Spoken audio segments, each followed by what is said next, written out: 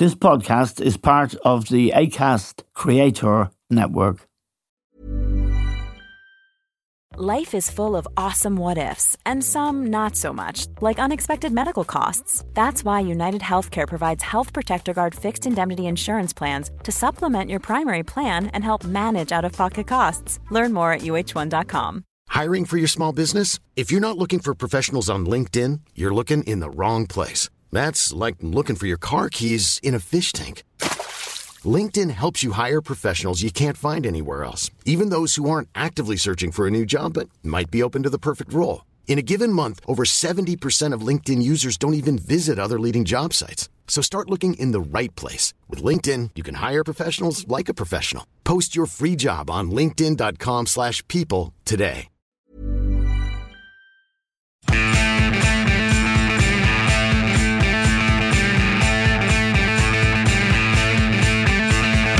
Hello and welcome to The Stand with Amy Dunphy. Now, yesterday's budget is all over the media, and it, of course, affects everybody in the country in one way or another. It's very difficult for those of us who consider ourselves to be ordinary people to work out what has happened and who has been given what and who has not been given what. It's complex, but what we do know yesterday is that the Irish government was able to give away 11 billion, or at least distribute 11 billion euros to people in this country in one form or another. And to discuss this now, we're joined by Chris Johns. Chris is a former chief economist with the Bank of Ireland in Ireland. He is now a respected commentator and has his own podcast, incidentally, called The Other Hand, which he does with another very popular contributor to The Stand, Jim Power. Chris, we'd like to talk to you about what our own budget tells you or tells us about where we are as a country, and also to contrast it to what has turned out to be, it seems, a catastrophic mistake by Kwasi Kwarteng, the Chancellor of the Exchequer, and Liz Truss, the new British Prime Minister. People are still talking about it. The markets have rejected it. And Larry Summers, who was first Treasury Secretary under Barack Obama and is a very, very famous US economist and commentator, described British budget as a series of unforced errors. Chris, thank you very much for joining us. Let's talk about what the Irish government has done. Paschal Donohoe, of course, being the Minister for Finance. What do you make of what they have done with the excess money they have through corporate taxation? Mostly, they had a surplus, and our economy appears to be much different than the British economy. Yes, Eamon, the differences couldn't be starker. I spend a lot of time flitting backwards and forwards between the UK and Ireland. And having lived in Ireland for many years, now, as you say, I'm in the UK, I've never seen the differences so stark, actually. It's partly numbers-based. I look at the economic numbers, and as you rightly say, the starting position for Finance Minister Donohoe couldn't be more different to the position that Kwasi Kwarteng finds himself in. And there's also, I would call it a vibe thing, a feeling that if just walking around London, walking around Dublin, it's two very, very different places now in terms of the mood, in terms of the vibe, in terms of optimism, in terms of just the way people seem to feel, seem to think. The UK is in a lot of trouble from a whole host of perspectives, from the numbers, from the vibe, from the whole situation that the Chancellor finds himself in. And Ireland couldn't be more different. The Finance Minister gave his budget yesterday from a position of great strength. The Irish economy, through the first half of this year anyway, it's been going gangbusters, growing very, very strongly indeed. Now, it's not going to be immune from the gathering global slowdown. It'll probably be a global recession, I think. Those words are being muttered a lot these days. Germany probably is already in recession. The UK actually is probably already in recession. If it isn't, it's going to have one pretty soon.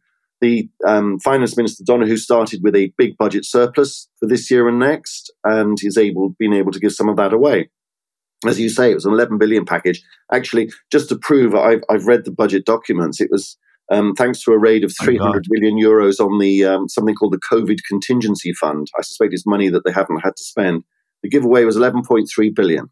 Right. And we should mention, of course, that there are two people involved here. Michael McGrath, who is the Minister for Public Expenditure.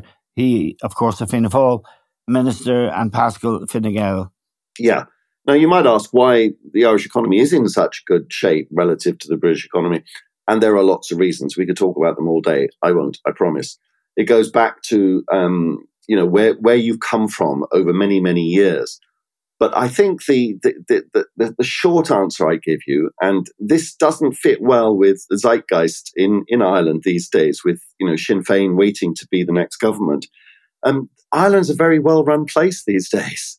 And the economy is very well run. Now, yes, of course, there are huge problems, particularly with housing and also health and others. Yes.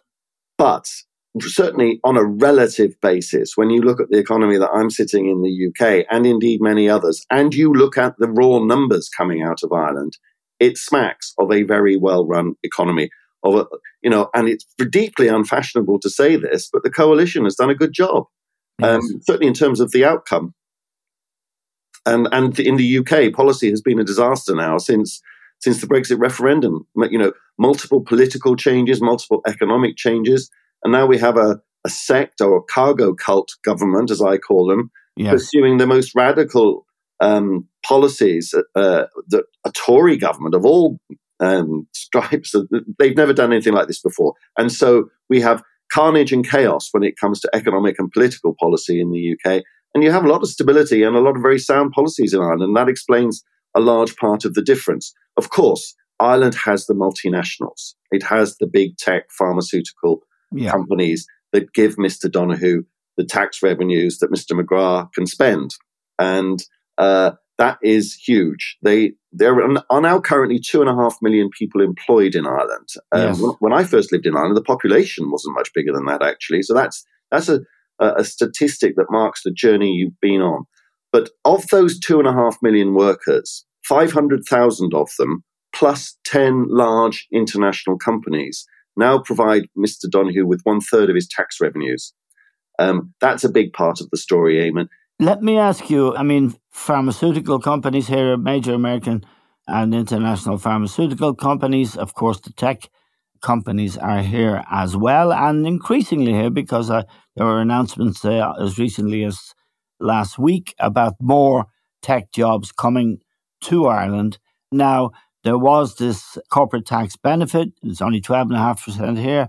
It was much more elsewhere. But that advantage, as it were, is virtually gone now because it's going to be a general 15%, isn't it, corporation tax? There are big moves afoot internationally to try and make these companies pay more tax and pay more tax where they do business rather than in tax havens. Yes. And there's a big debate, and I'm not going to get into it here, about whether or not Ireland qualifies as a tax haven for some of these companies.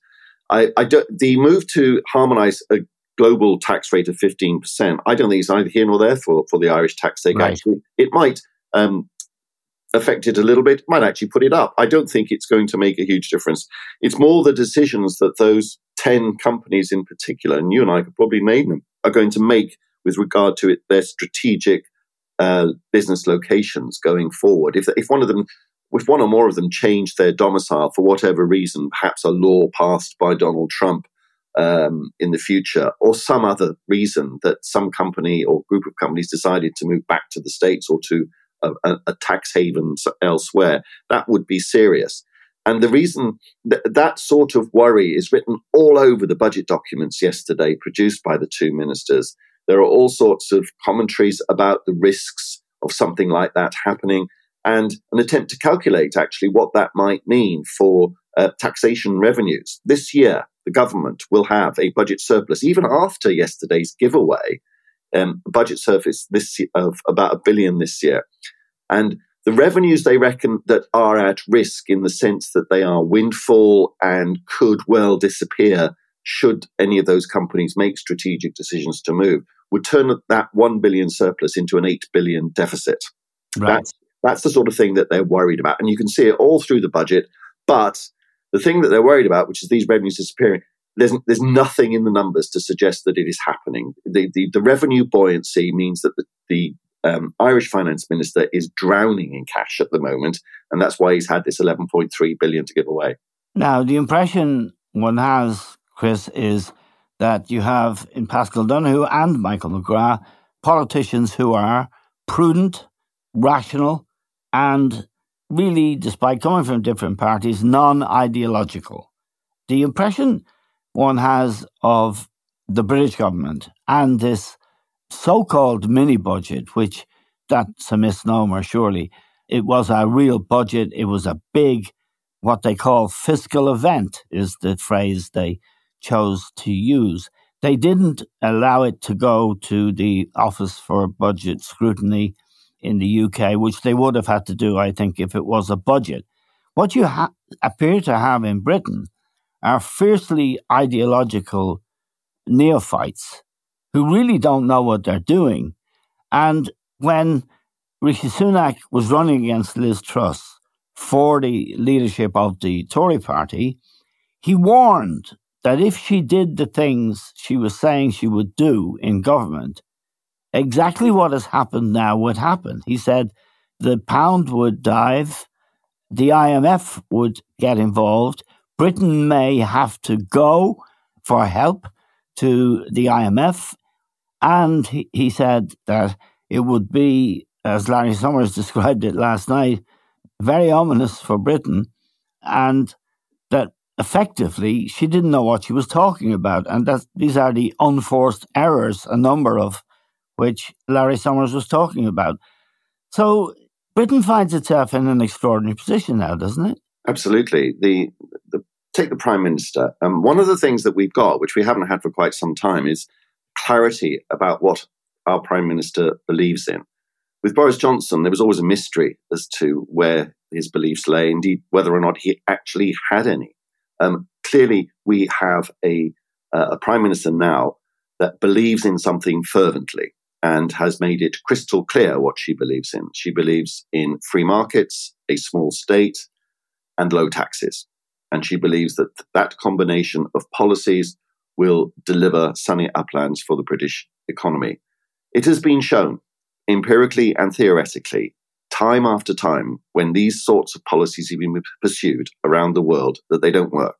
Yes. And they take grave risks with countries' finances, with its inflation rate, with its growth rate, and with its public finances. The whole financial kit is under threat. And the more usual example I would cite for countries that try these policies, and actually this is Larry Summers' point, is it's emerging markets that usually do this sort of thing. Countries that are far away and are often described in pejorative terms when it comes to their economic policies. We have rarely, if ever, seen a major developed economy do this sort of thing. It's often being described at the moment that all she's trying to do is repeat the economic successes of Margaret Thatcher and Ronald Reagan. No, she's not. They didn't do what she is doing, and they didn't certainly do the bits of it that you could say are a bare comparison in the way that she is doing it. They also did lots of other things.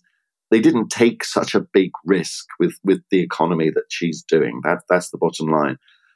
What normally happens is, as I say, emerging markets. Larry Summers has suggested that the UK is precisely behaving like an emerging market. In fact, he suggested the right description is submerging market.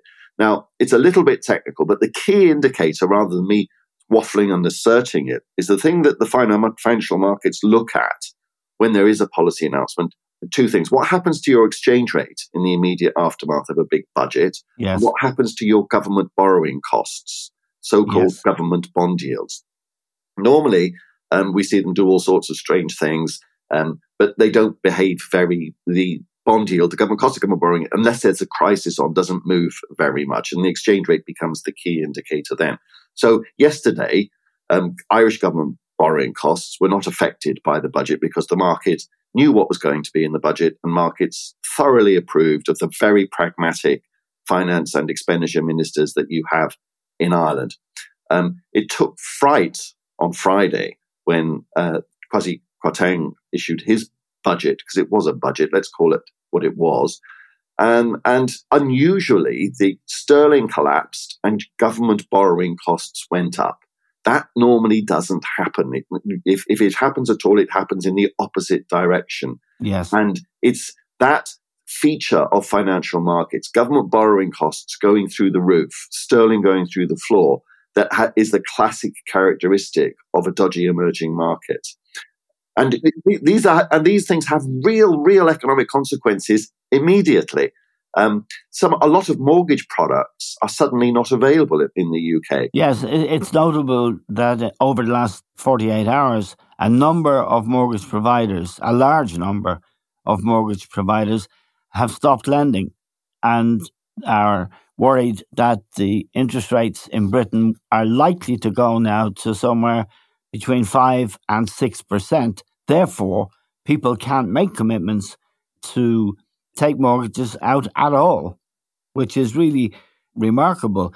The other thing I want to ask you about, Chris, is there any implication for our economy from what can only be described as the madness of Truss and Kwasi Kwarteng, or does the fact that they're out of Europe and away from us make us bulletproof?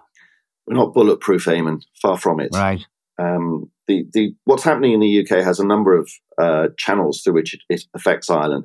First of all, there's the overall channel of financial market linkages. In financial markets, everything is linked to everything else.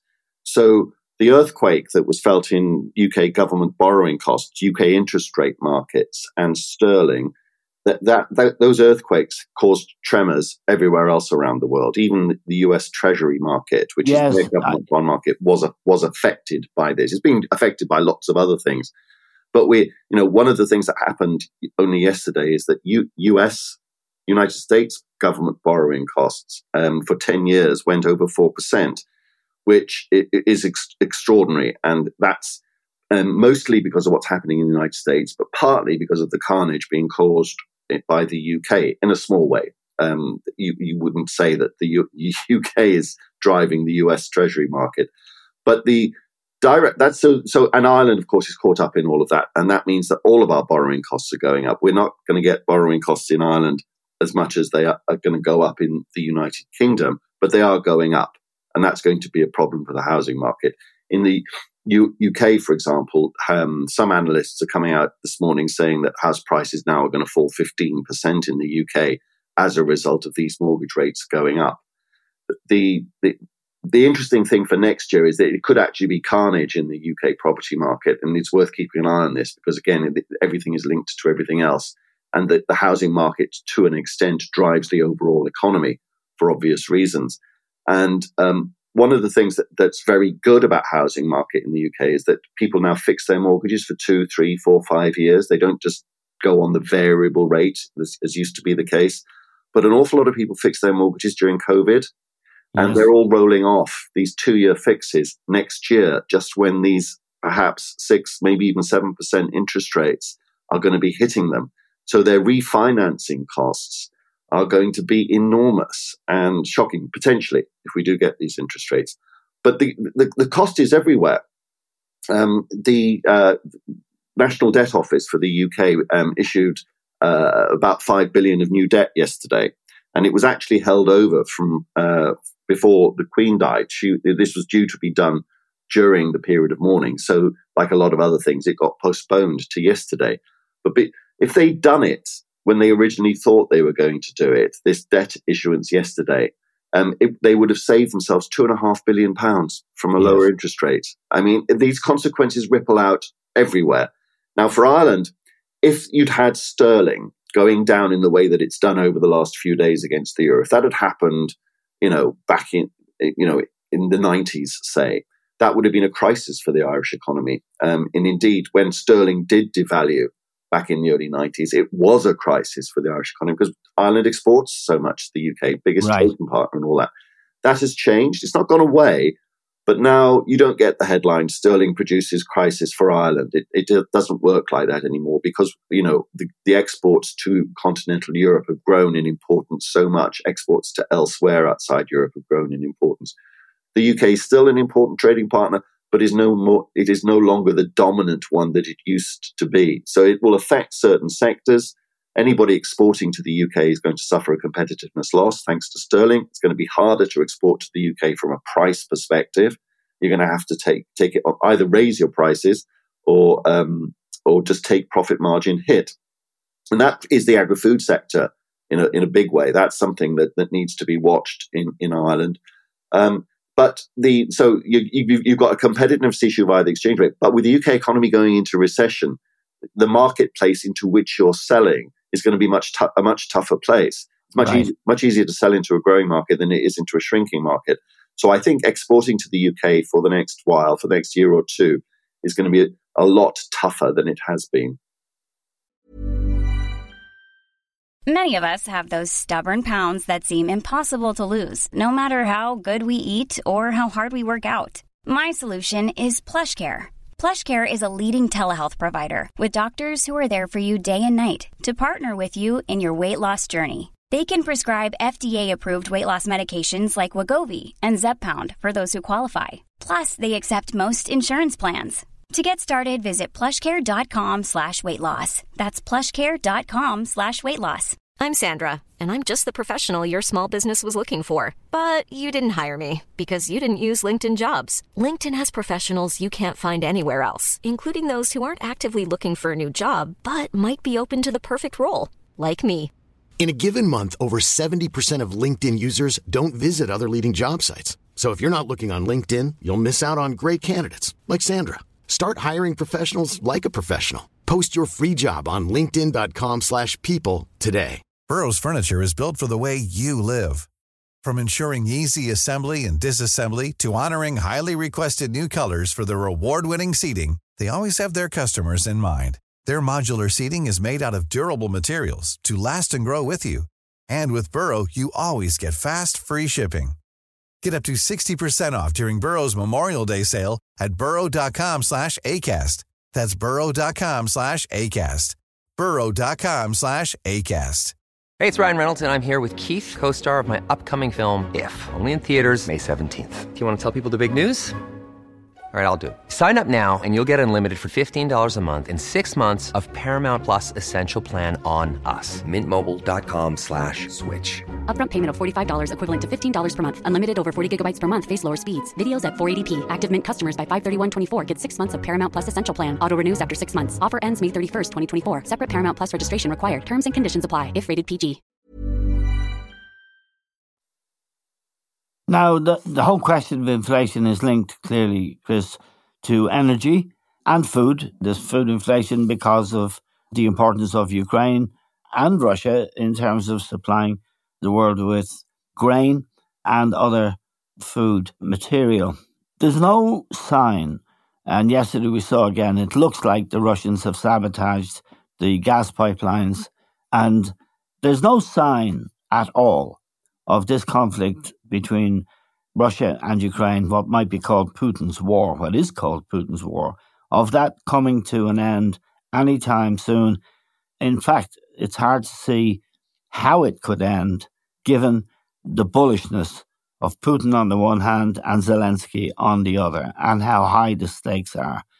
So are we looking now at inflation not as a temporary phenomenon? Transitory was the word used by the chair of the Federal Reserve in the United States. That word has disappeared for now. Are we in here for a 2, 3, 4, 5 year inflationary period and long-term poverty, uncertainty and instability, rather than the short, sharp shock version that we might have thought we were in for 2 months ago? Well, one of the key sentences from the Irish budget documents released yesterday was an assumption that said that everything contained in these documents, everything contained in the Irish budget is predicated on the assumption that the economic shock which is underway will be short-lived. Right. And I think that was a very important statement.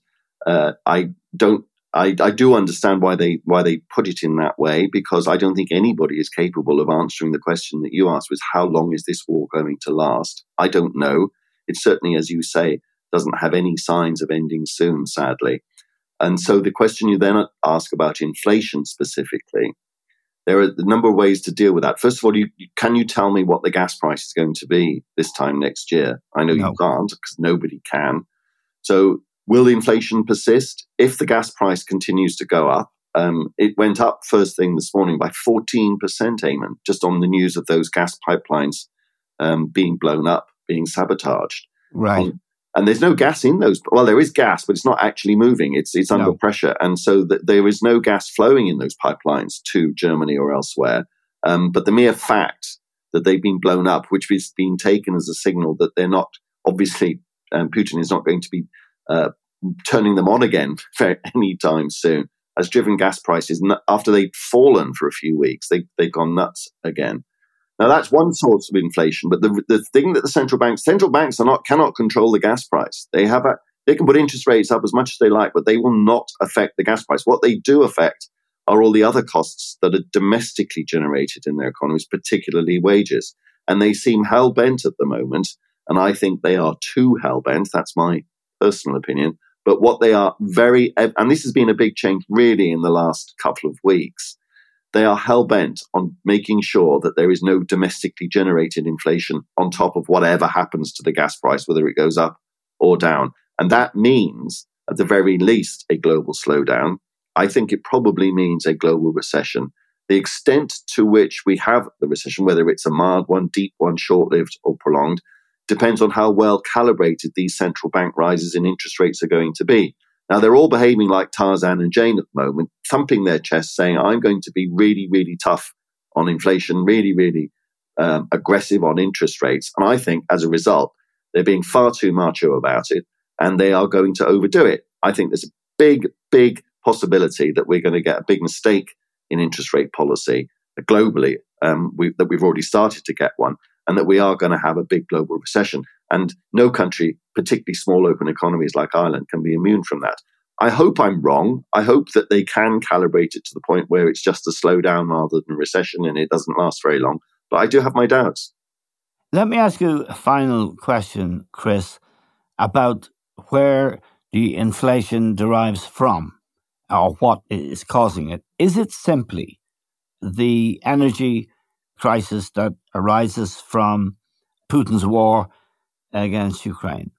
Is that the only reason? No, we originally had an inflation problem prior to Putin invading Ukraine, and that was caused by the sudden reopening of economies once the COVID lockdowns around the world. Yeah, and the pent-up demand that was there. You had all that pent-up demand, and you then had all sorts of supply chain problems. Remember those? Because demand exceeded supply in all sorts of key industries.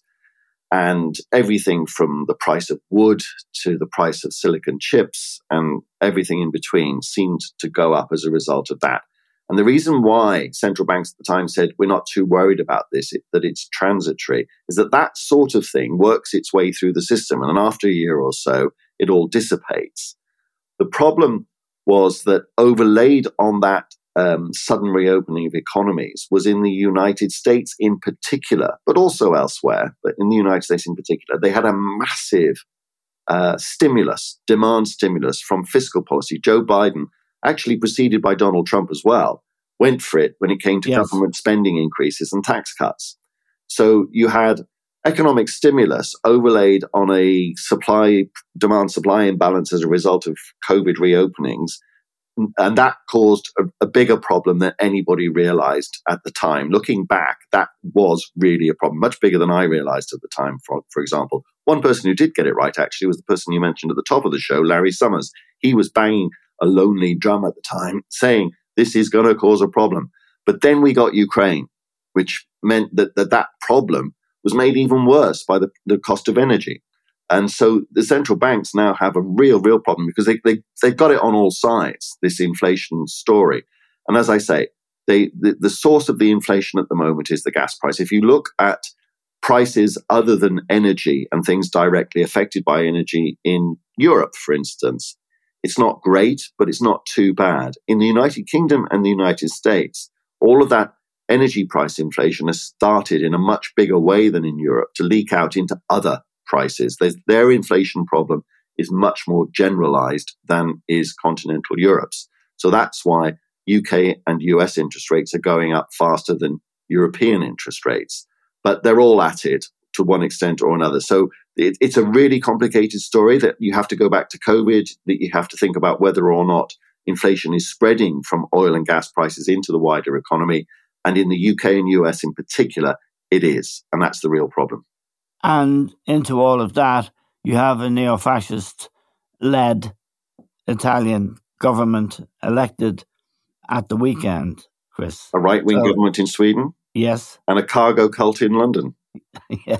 Can you just explain to me and our other listeners what a cargo cult is? I know what a cult is. Yes, it's a cult, but the cargo cult is that some anthropologists noticed many years ago in some remote Pacific islands that groups of tribes people thought that passing cargo ships were passing gods.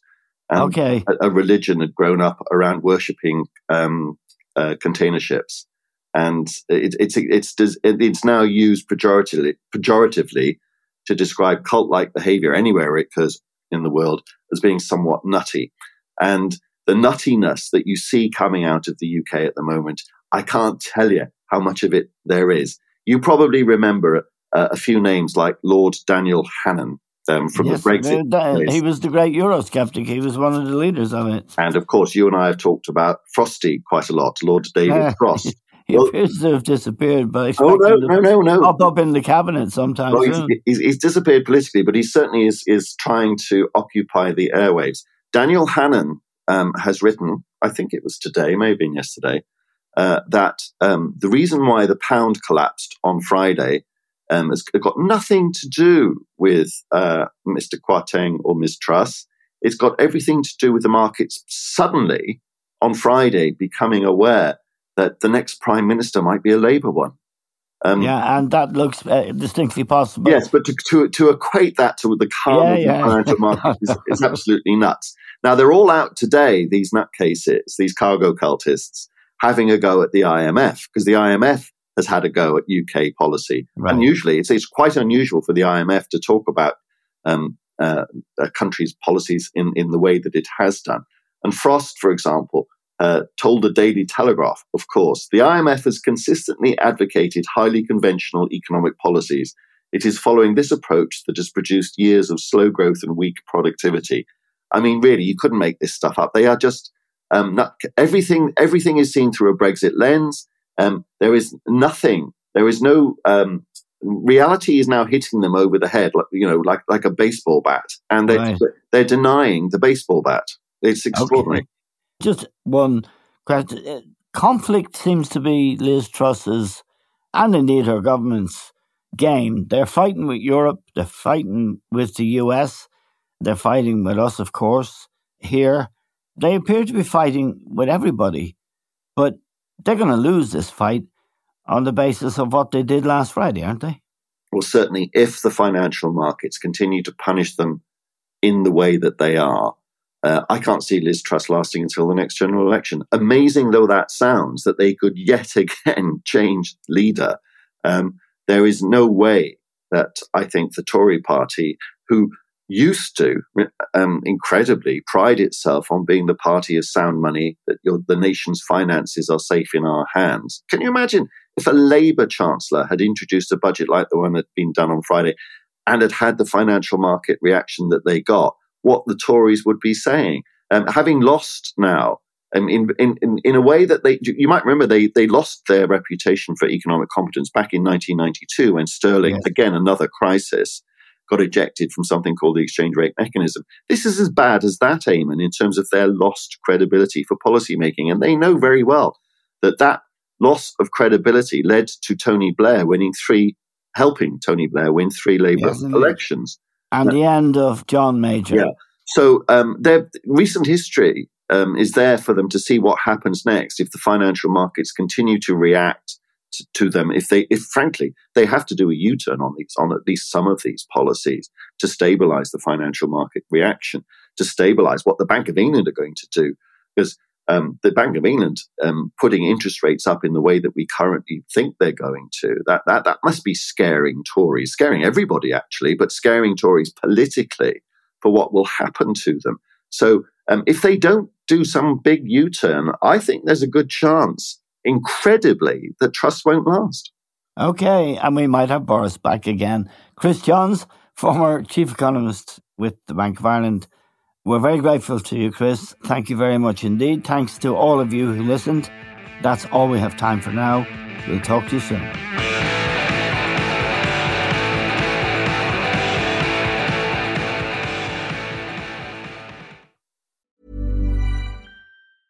Planning for your next trip?